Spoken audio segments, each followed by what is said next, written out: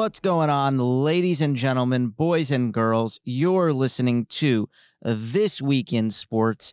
It is Saturday, August 27th, 2022.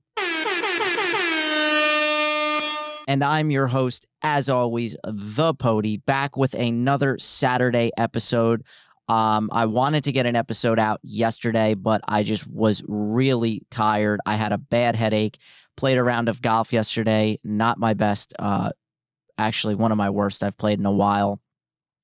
I had a lot of pars, though, so that was okay, but I finished poorly on 18. But anyway, between that, Madden coming out, MLB The Show, which, by the way, shout out to Scrawns, who listens to this. He ended my streak at 11 games, although I will call a little BS because he had me up in Toronto playing in the rain, and I lost 2-0. I thought I hit a 2-run game-tying home run in like the 8th inning with Jose Trevino, but he did the whole bat flip and everything, and it was foul by like a foot.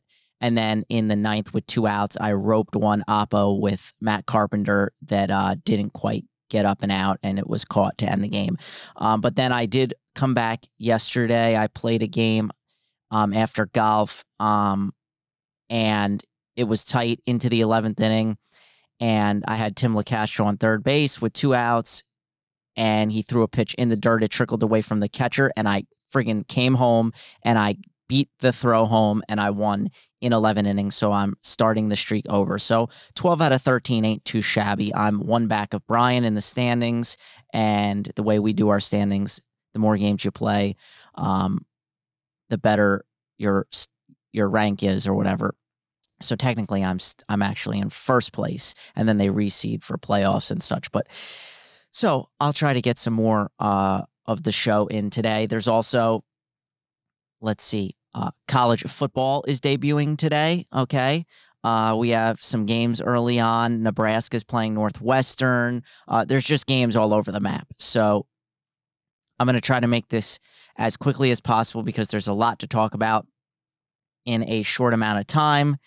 And so without further ado, let's jump right in.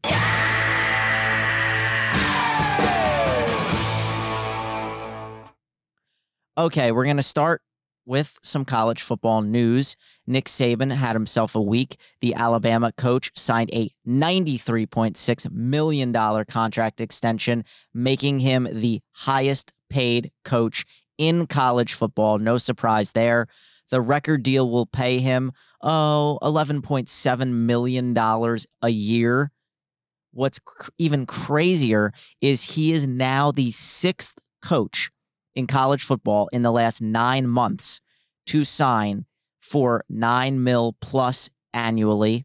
This comes after last week's Big Ten TV deal worth $8 billion that I told you guys about. And on top of $1 million NIL deals that keep popping up seemingly every week, players are becoming millionaires in college before they ever take a snap. Just look at Miami quarterback Jaden Rashada, for example, the 4-star recruit and number 7 quarterback in the 2023 class, agreed to a $9.5 million NIL deal with Miami booster John Ruiz, and even turned down an $11 million offer from Florida's Gator Collective. Oh, my God. His agent actually said what Florida is doing with their collective is the messiest and worst thing in the country, and he is steering every one of his players away from Florida. So I don't know what's going on with Florida, but this is just insanity. He hasn't taken a snap, and he gets a $9.5 million NIL deal. I mean, set for life. It's incredible what's going on in college football. So if you want to become a millionaire, get in this game, get in it fast, and get on the train because it is not slowing down at all. I mean, it's just insane. Before we move on, I'll give you some quick scores. Western Kentucky, Austin, PA, it's 10-7. Nebraska's up 7-0 against Northwestern. Nebraska is going to be a good team this year. Scott Frost, he's going to have them boys rocking and rolling. They got the transfer quarterback from Texas. They should be okay. You've got North Carolina and Florida A&M. I don't know if anybody heard about this, but this game was not supposed to take place. It's really 2 years in the making. This is going to be on the ACC network tonight at 8:15, but a couple years in the making. They knew they were supposed to play each other. Florida A&M tried to back out apparently because they have like almost 30 players ineligible, only about 7 offensive linemen. But in the end, I guess they put it out to a vote and the players are like, no, we want to play. Well, the spread is up to 45. 45 points. I cannot justify this. A few years ago, I was taking anybody that played Rutgers, I was taking those spreads, and I took one that was like 42.5 with an Ohio State game. It didn't even hit, not even close. So the play here would be Florida A&M. I know they're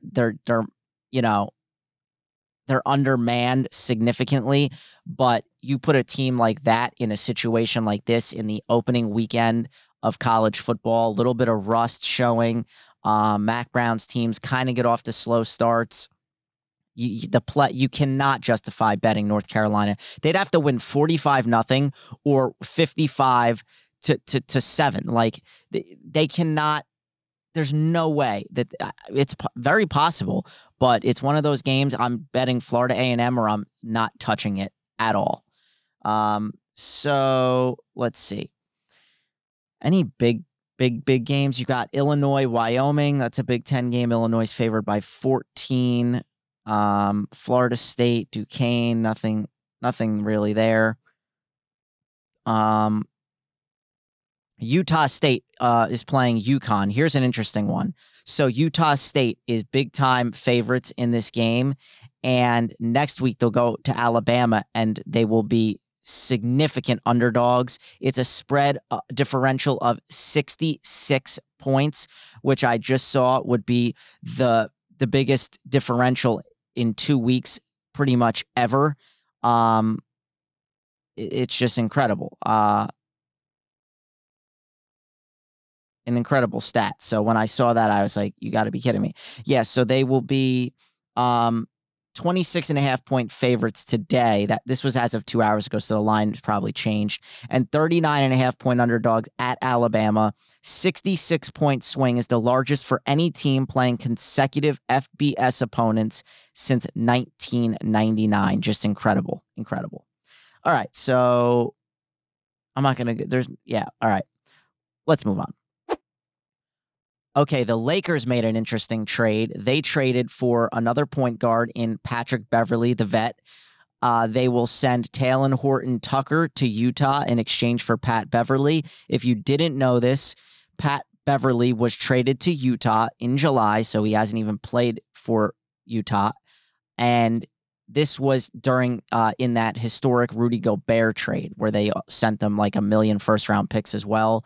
34-year-old veteran is coming off. I mean, we know what Pat Bev is, right? He's a runaround defensive guy, talks a lot of trash. He's coming off a season in which he averaged 9.2 points, 4.6 assists, 4.1 rebounds, and 1.2 steals across 58 appearances. This is where it gets interesting, though, because there is zero love lost between Pat Beverley and his now teammate Russell Westbrook. This all stems from the 2013 playoffs, if you can remember all the way back, when Westbrook dribbled up past midcourt towards his bench, was about to call timeout.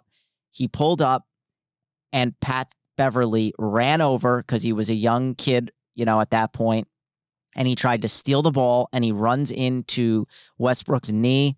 Westbrook was pissed. He starts slamming the scorer's table. He ended up tearing his meniscus and missed the rest of that playoffs. Then after a 2019 game against the Rockets, Westbrook told reporters that Beverley doesn't actually play defense, but just runs around doing nothing. Many are speculating that the addition of Beverley could spell the end for Westbrook. We'll just have to wait and see if these two play together or not. But there is zero love lost between the two. Beverley has been on JJ Redick's podcast in the past, and he said that really destroyed his reputation because people would yell and scream that, he just yells and screams and runs around and doesn't do anything, and he's not that good and all this good stuff. So We'll see. I still think the Lakers are a bit of a mess, but Magic Johnson tweeted out he loves the addition of Patrick Beverley, and Beverley responded, "It's all love here, whatever." So we'll see what's going on with Russell Westbrook and the Lakers, and if Beverley really is his replacement or not.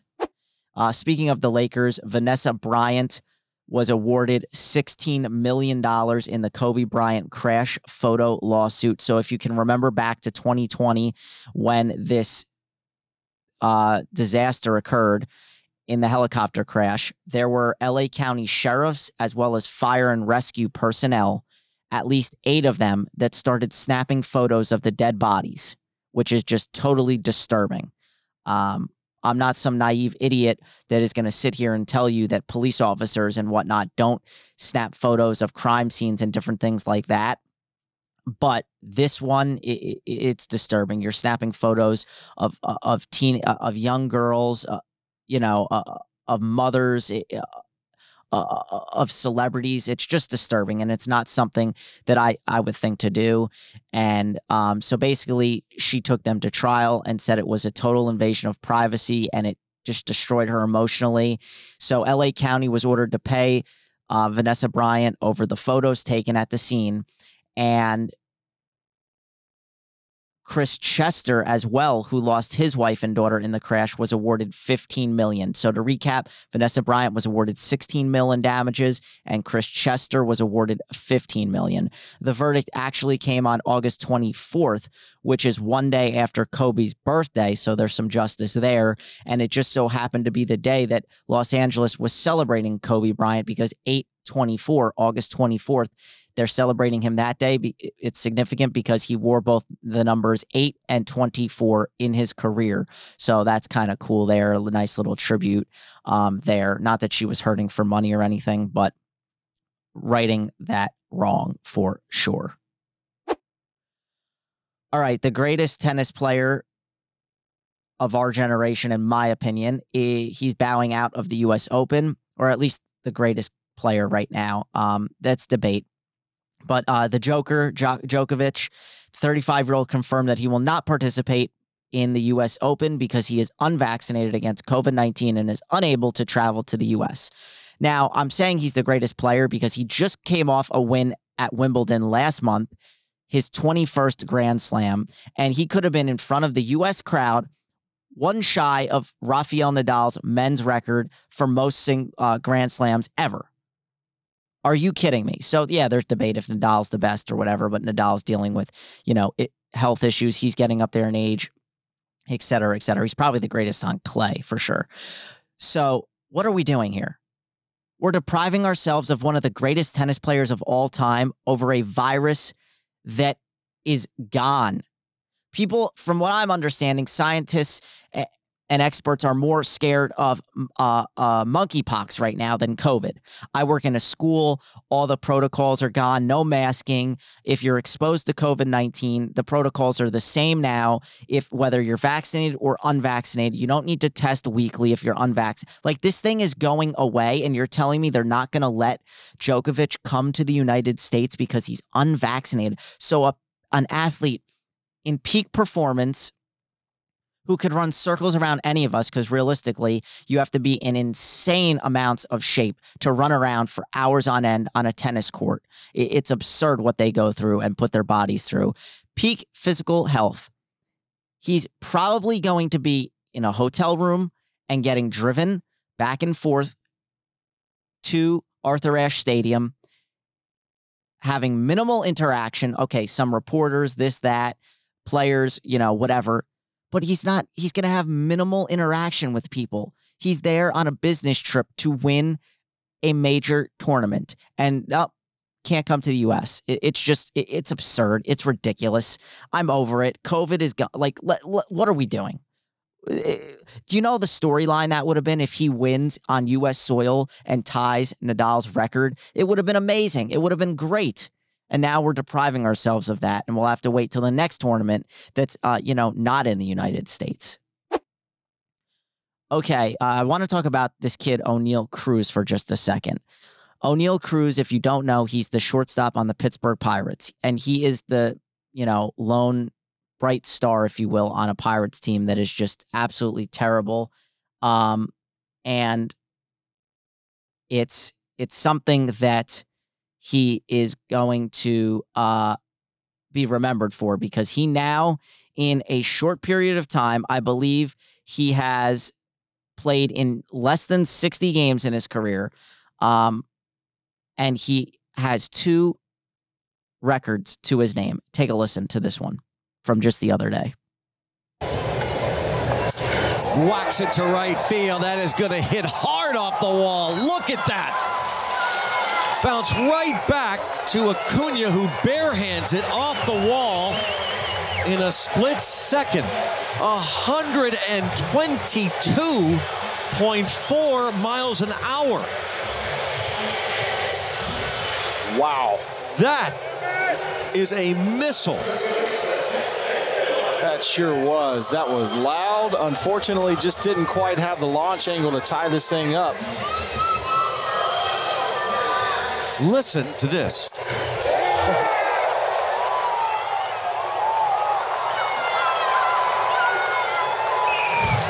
Wow. I mean, the ball exploded off his bat. It's like, I'm glad it stayed in the ballpark and hit the wall, because if this went into the stands, somebody was going to get hurt. Oneil Cruz now has the hardest hit ball ever in the StatCast era and the hardest throw from shortstop ever at just over 100 miles an hour. The kid is a phenom. He's going to be in the league for years to come.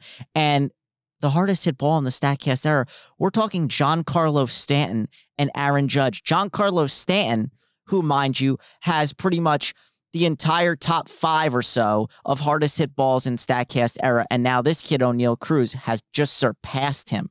So it's incredible, incredible.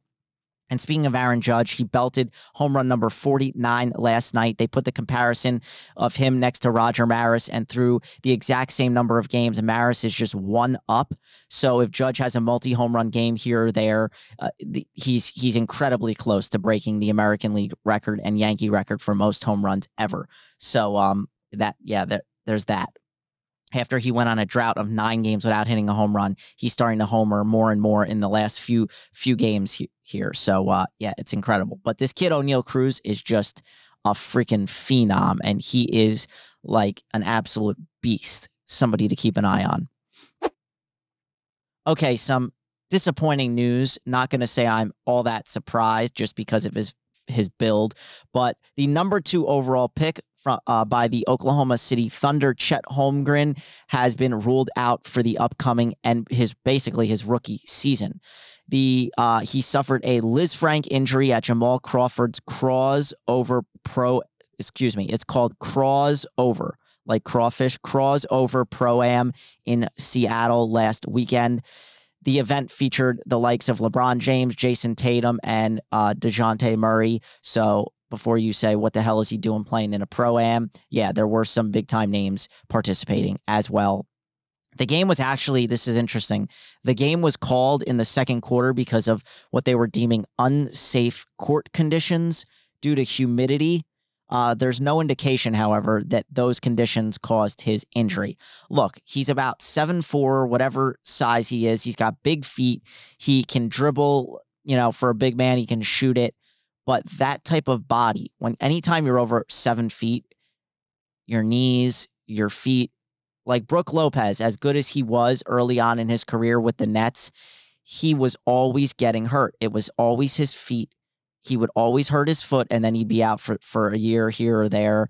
But when he was on the court, friggin' phenom. And now he's been able to get a second wind, if you will, with the Milwaukee Bucks. So we'll see. Chet Holmgren, he's still going to be a good player. He should. The crazy thing is they're saying, I actually read this last night, with this type of injury, they're saying that he won't be 100% until next December. So we're not talking Christmas coming up in like 5 months. We're talking the following December is when he will officially be back to like 100%. So we might not see him even debut until that point. So this is like Ben Simmons, Joel Embiid missing their entire rookie seasons plus. It's a big blow to Oklahoma City, so they're going to have another top pick because they're going to be bad yet again. And sticking with the NBA, probably the biggest news to come out this week, the most exciting news for me and fellow Nets fans is that Kevin Durant is staying put in Brooklyn. Yes, the news came out Tuesday. If you can't tell how excited I am, the Nets tweeted out a statement from Sean Marks saying that he, Joe Tsai and his wife, as well as Steve Nash, all met with Kevin Durant and his partner/agent, Rich Kleiman, and agreed to move forward with their partnership.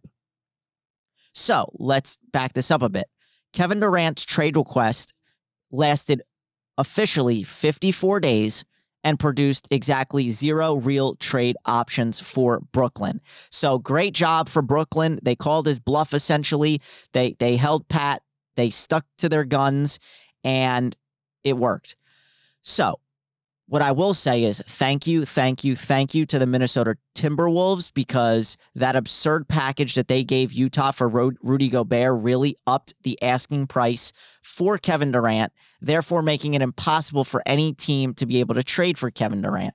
So thank you, Minnesota.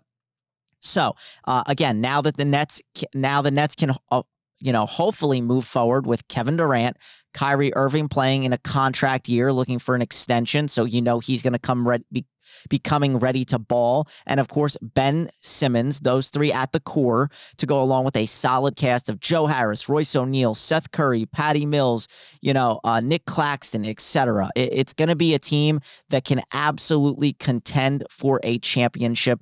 Let's just hope that there's no turmoil or tension between Steve Nash or Sean Marks and Durant and Kyrie and these boys, because Durant said it's me or it's them, and them meaning Marks and Steve Nash. So we'll wait and see what happens.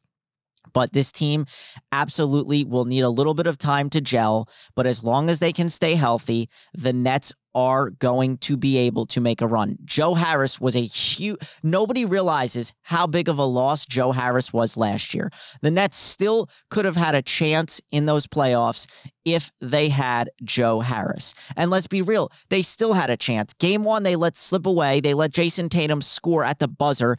There was another game in that series, whether it was game 3 or 4, I don't remember, that they should have also won. So they got swept, but it was way closer than it seems. And with a healthy Joe Harris, I think this team is a serious problem. They probably have the deadliest three-point shooting team in the NBA, not named the Golden State Warriors. So we'll see what happens. The East is going to be a problem, and the Nets are very much so going to be able to contend. I am for sure satisfied with making that statement. The Nets will contend. And this is actually much like Kobe Bryant, who requested a trade way back in 2007. That one also never really amounted to anything. So he stayed put. The Lakers made a commitment to him. They went out, they got themselves Pau Gasol, developed Andrew Bynum out of high school. And it didn't affect their relationship because they ended up winning back-to-back titles in 09 and 10. So hopefully that could happen here with the Nets as well. All right, this seems like it happened forever ago, but the Yankees and Mets played a 2-game Subway Series. The Yankees ended up sweeping that series, and Aaron Judge for those 2 games hit home runs in back-to-back nights. The Yankees got to Max Scherzer, which was nice. But yeah, Judge hitting home run number 48 off Scherzer. He almost hit another one later in the game. But as I said a few minutes ago or a little while ago, Judge's homerless streak was at 9 games. That was a drought of 9 games. So this one being his 47th and 48th on Monday and Tuesday. He hit his 48th off Taijuan Walker. His 47th was off Scherzer the day before that. He's now homered in 4 consecutive starts against Taijuan Walker. So he just seems to have his number. That blast went ridiculous, over 450 feet. It was just smoke, just a smoke shot. He was on pace for 63 home runs as of Tuesday. Then, of course, last night he hit the go-ahead 3-run homer against the Oakland A's. Yankees then held on 3-2 in that game. Look, the Mets, I'm not going to sit here and say that the Mets are in trouble, but the Mets are kind of in trouble. They're doing their thing. They got a win last night I think in the 11th inning, but they're just barely 2 games up on the Braves. They're going to make the playoffs either way, whether it's via a division win or a wild card game, we'll see, or series, we'll see, but not going to sit here and say it's panic time just yet. And for the Yankees, after last night and beating the Mets, they've now won 5 in a row, so we can hopefully forget about that poor streak where they were like 4-14 in August. And ever since Aaron Boone slammed his fist on the table, they've been doing nothing but winning. So, yeah. Okay, here's an interesting one. The Angels. It came out this week that Art Moreno, the owner of the team, announced that he is exploring selling the team. Here's a direct quote. "Although this difficult decision was entirely our choice and deserved a great deal of thoughtful consideration, my family and I have ultimately come to the conclusion that now is the time." This 76-year-old took control of the team in 2003, paying $185 million less than a year after the Angels won their only World Series. Excuse me, he paid $185 million for the franchise.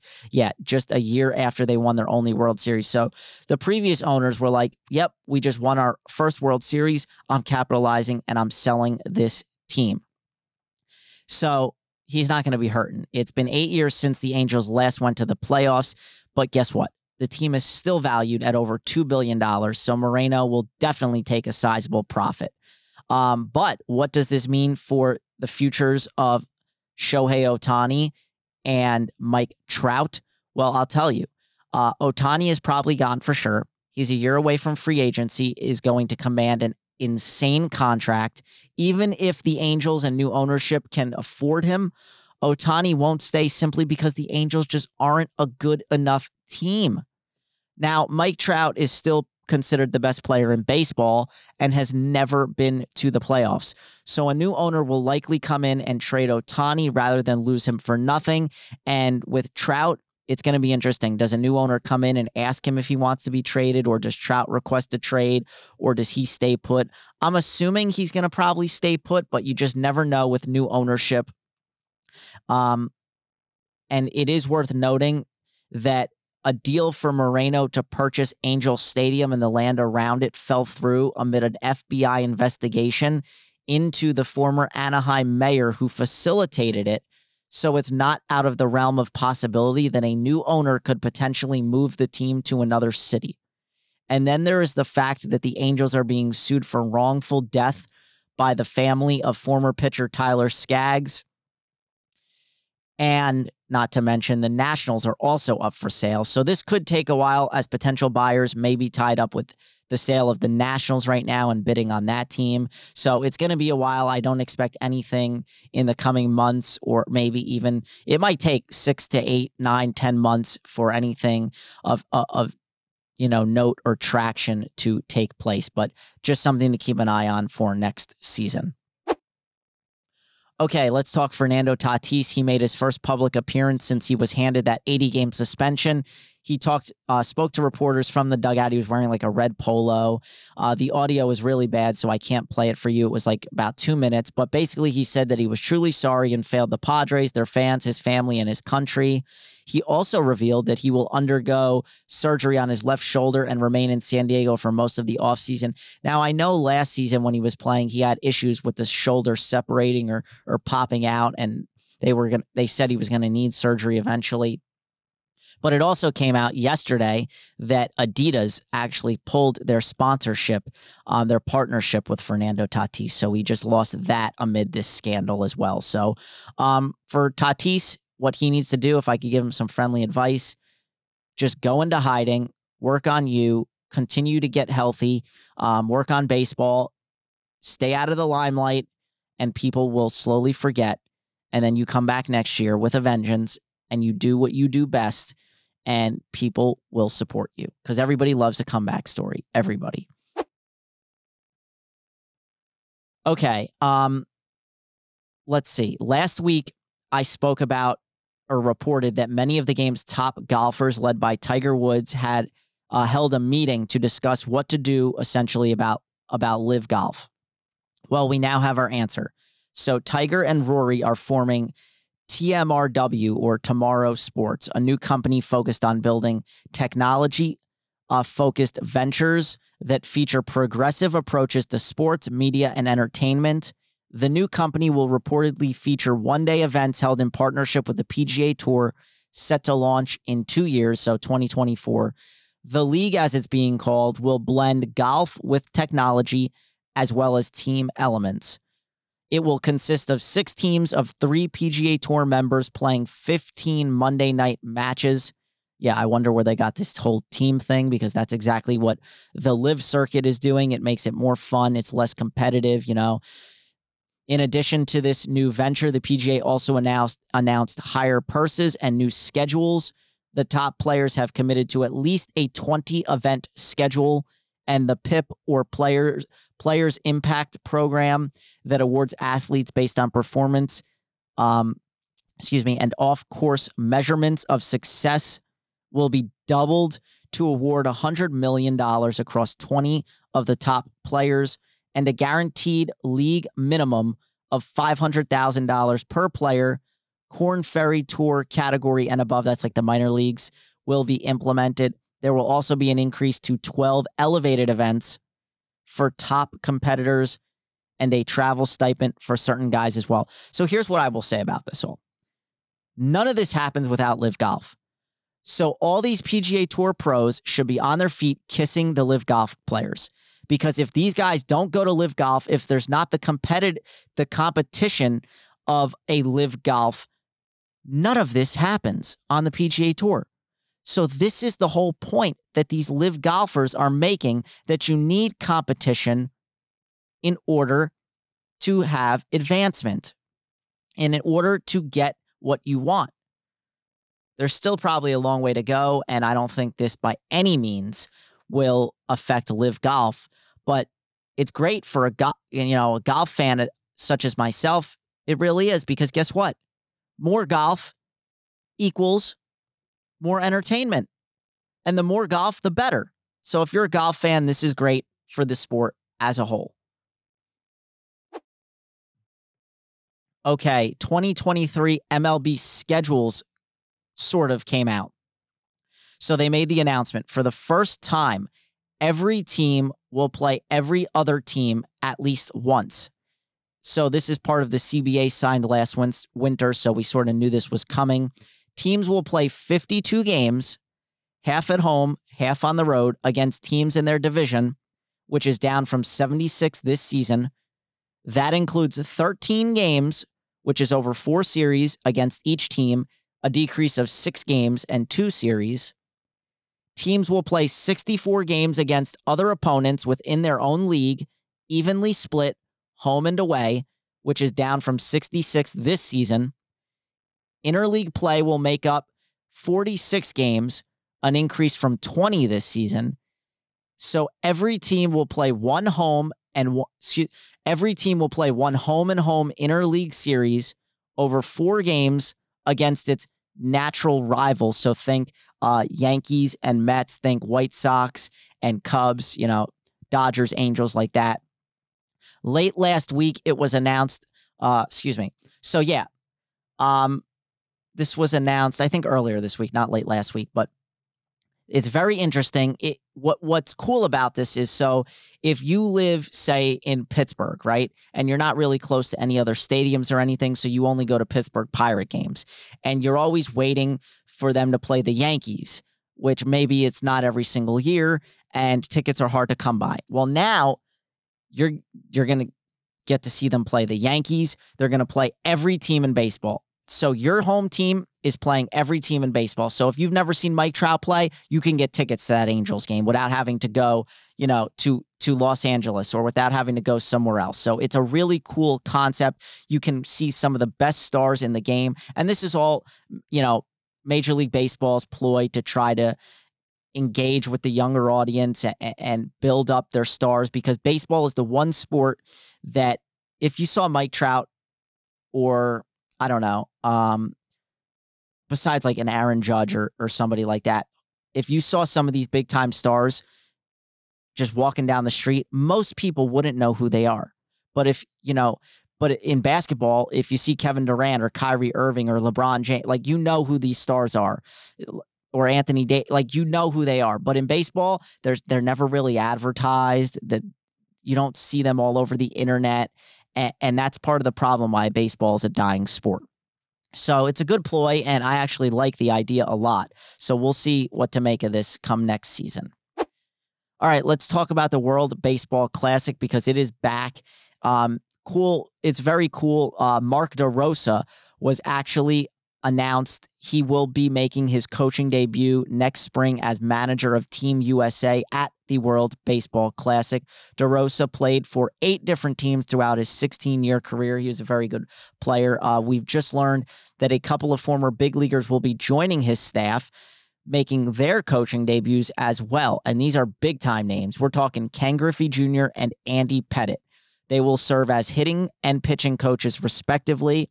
They will be joined, rounding out the coaching staff, by bench coach Jerry Manuel, first base coach Lou Collier, third base coach Dino Ebel, and bullpen coach Dave Righetti. I believe Lou Collier's son was just drafted in the first round of this this past draft. So that's a solid coaching staff right there for sure. Team USA is looking to repeat as champs.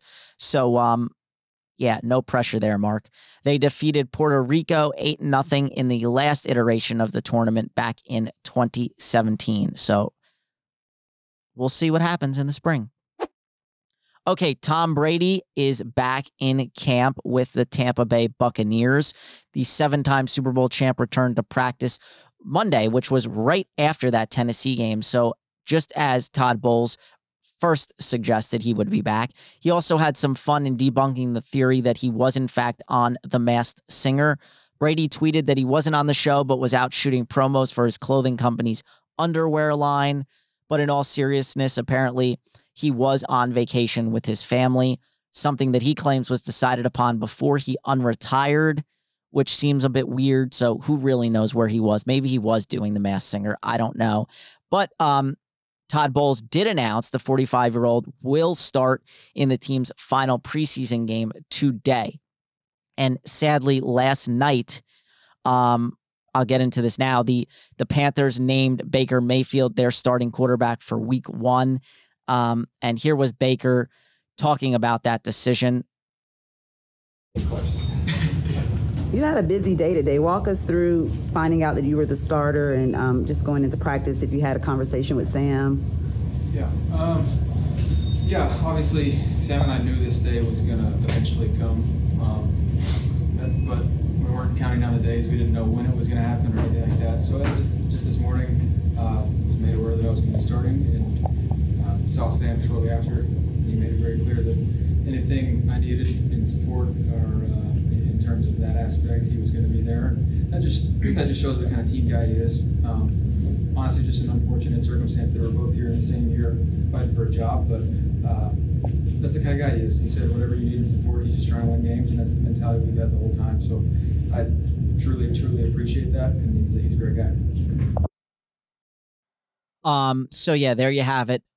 There's Baker talking about being named starting quarterback. Then, unfortunately, last night, he got the start, played pretty well, and then Sam Darnold came in, and I hate to say it, but Sam Darnold, he ran in for 1 touchdown, was doing decent, and then it looked like he broke his ankle. He got tackled. His leg got pinned under him. It bent awkwardly. It was a scary scene. He had to be carted off. I'm just Googling this now because I forgot to look into this more this morning when I woke up. But miraculously, I thought it was a dislocation/ankle break. You name it. It looked significantly worse than what they're saying. They're saying that this was against Buffalo last night.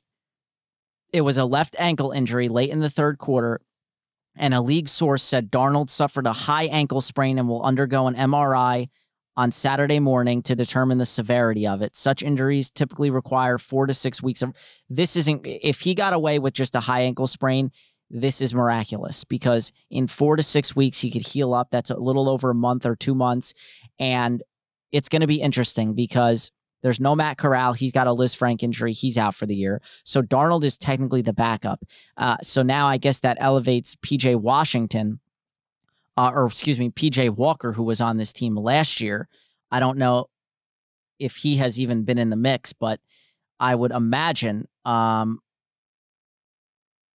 So whether the Panthers decide to trade Darnold or not, if there's a team out there that's willing to trade for him, we'll see what happens. But I'm shocked that Darnold only has a high ankle sprain. And of course, the MRI will reveal if there's any ligament damage or anything like that. So it's just a wait and see game right now. But yeah, that was a scary injury last night. And I was going to talk about this later, but while we're on this Buffalo game, we might as well stick with it. They were without their punt god, rookie punter Matt Araiza. So let me go down and find this because I did. No, maybe I didn't talk about it or put it in my notes. But Matt Araiza, ladies and gentlemen, from San Diego State University, he won the Ray Guy Award for the nation's top punter last year, even though the kid from Rutgers was really snubbed. But anyway, it came out this week that there is a lawsuit, or, he's being accused while he was at San Diego State, him as well as 3, I believe, former San Diego State football players. They're being accused of gang raping a 17-year-old, I guess, at a party sometime last year while he was at San Diego State. So they decided to have him sit out this game and not play. Now, apparently the Bills knew about this weeks ago, and they still elected to cut their punter from last year. So this is interesting. And according to the rules and all sorts of stuff, personal conduct policy and things of that nature, Araiza cannot be actually suspended by the league because this is not something that happened while he was in the league. This was while he was at San Diego State. And the only disciplinary action that could come would be if the Bills decided to, do something internally there. So that's something to keep an eye on. It's obviously something serious. These are serious allegations. There are photos that have surfaced showing bruising that's apparently caused by Matt Araiza and his teammates during this gang rape of the 17-year-old. So lawyers for a teenage girl who has accused at least 3 former and current San Diego State football players, including one who is now an NFL player, of course we know that being Matt Araiza, of raping her at an off-campus party in 2021. First of all, I want to know what a 17-year-old girl is doing at an off-campus San Diego State party. That is just asking for disaster. Like, where are her parents? Why is she at this party? Keep an eye on your kids. Like that. This is something that needs to be addressed, but photos and videos show bruising on the then 17-year-old girl's neck and legs, according to her attorney, who said they were taken last October in the days following the incident at a house less than a mile from campus. Let's see. Okay, Araiza is accused in a lawsuit of having sex with the girl whom he knew was a high school student. Well, that's even worse if he knew that she was only 17 and underage. This is all, it's going to come out. We'll know in the coming days, weeks, etc., what's going to happen. But I don't know. I mean, there's photos and there's evidence, but can they do anything because this was over a year old? It's going to be shady. So we'll see. We'll keep an eye on it. I'll report back if I won't have an episode next week, unfortunately, but I'll tell you more about that later. But yeah, so that was developing last night. Matt Araiza did not play in the preseason finale. We move on. Let's talk Dodgers. Walker Buehler underwent Tommy John surgery and will not only miss the rest of this season, but likely will miss the entirety of next season as well, because this will be his second Tommy John surgery, which, although he can come back from this no problem nowadays, with Tommy John surgery being his second, it takes some more recovery. But have no fear, Dodgers fans. You are the best team in baseball for a reason. The Dodgers lost Buehler, but they gained back young fire thrower Dustin May, who nearly 15 months since his own Tommy John surgery hurled a 5-inning one-hitter with 9 strikeouts. Oh, and by the way, the Dodgers just extended Max Muncy through next season, who's having a phenomenal August. His club option for next season at $13.5 million was guaranteed, and now he has a club option for 2024 at $10 million plus incentives. So there you go. Let's talk some FedEx Cup. Patrick Cantlay became the first golfer to defend a title at a FedEx Cup playoffs event, winning the BMW Championship.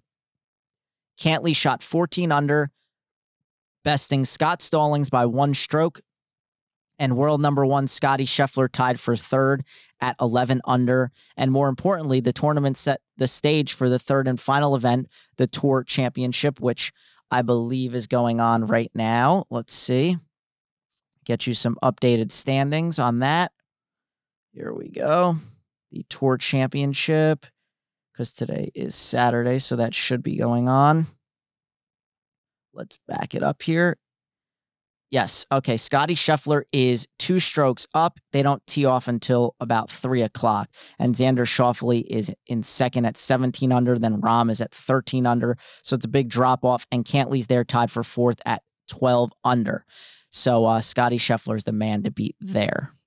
Keep an eye on that if you're a golf fan. Okay, next up, let's talk about Udonis Haslem. He will sign a new deal with the Heat, or he already has by now, signed a new deal with the Heat and will return for, yes, his 20th season. He will join Kobe Bryant and Dirk as the only NBA players to spend 20-plus seasons with one team. Miami gave the 42-year-old the option to return if he was interested. Haslem started, if you remember back to those championship runs with LeBron and Bosh and Wade, he started 52 of 66 postseason games during those title runs in 2006, 12, and 13. It's just absolutely incredible that he's returning for his 20th season with one team. Wow. Just insane. Okay, next up, a couple of things.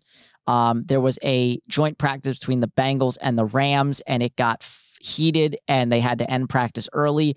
Video shows Aaron Donald swinging 2, not 1, but 2 helmets, and he did connect with somebody in that skirmish, but they had a helmet on. So, because it was practice, I don't think there's going to be any discipline that comes of that. But we'll see. Some news, Jets and Giants will play in their preseason finale, I believe, tomorrow. Let me just see if I have that correct. Yep, that will be tomorrow at 1 p.m. I'll be missing that because I'm playing golf at 1 p.m. with my dad and brother. And speaking of the Jets, Denzel Mims has officially asked for a trade. He has requested a trade. It's not surprising. He hasn't been able to get on the field since he was drafted. The Jets don't want to trade him because it looks very bad on Joe Douglas. That was his 2nd-round pick, and he hasn't been able to get on the field since he's been drafted. And all they do is praise the guy and say this about him and that about him, and he's so good and yada, yada, yada. And it's all fluff. They're trying to get a trade. They're trying to get somebody to trade for him, like a 6th-round pick. It's pointless because I don't trust the Jets to turn a 6th-round pick into anything positive anyway. They can't turn a 2nd or a 1st-round pick into anything. So there's that to keep an eye on. And then Len Dawson, of course, passed away, the longtime Kansas City Chiefs quarterback who famously had that, picture at the Super Bowl where he's smoking a heater at halftime. I think I spoke a couple weeks ago how he was on hospice care and he wasn't doing well, so he officially passed away. So RIP to a legend. Let's see, anything else? Okay, the Seahawks named Geno Smith as their Week 1 starting quarterback. That's incredible. Let's see.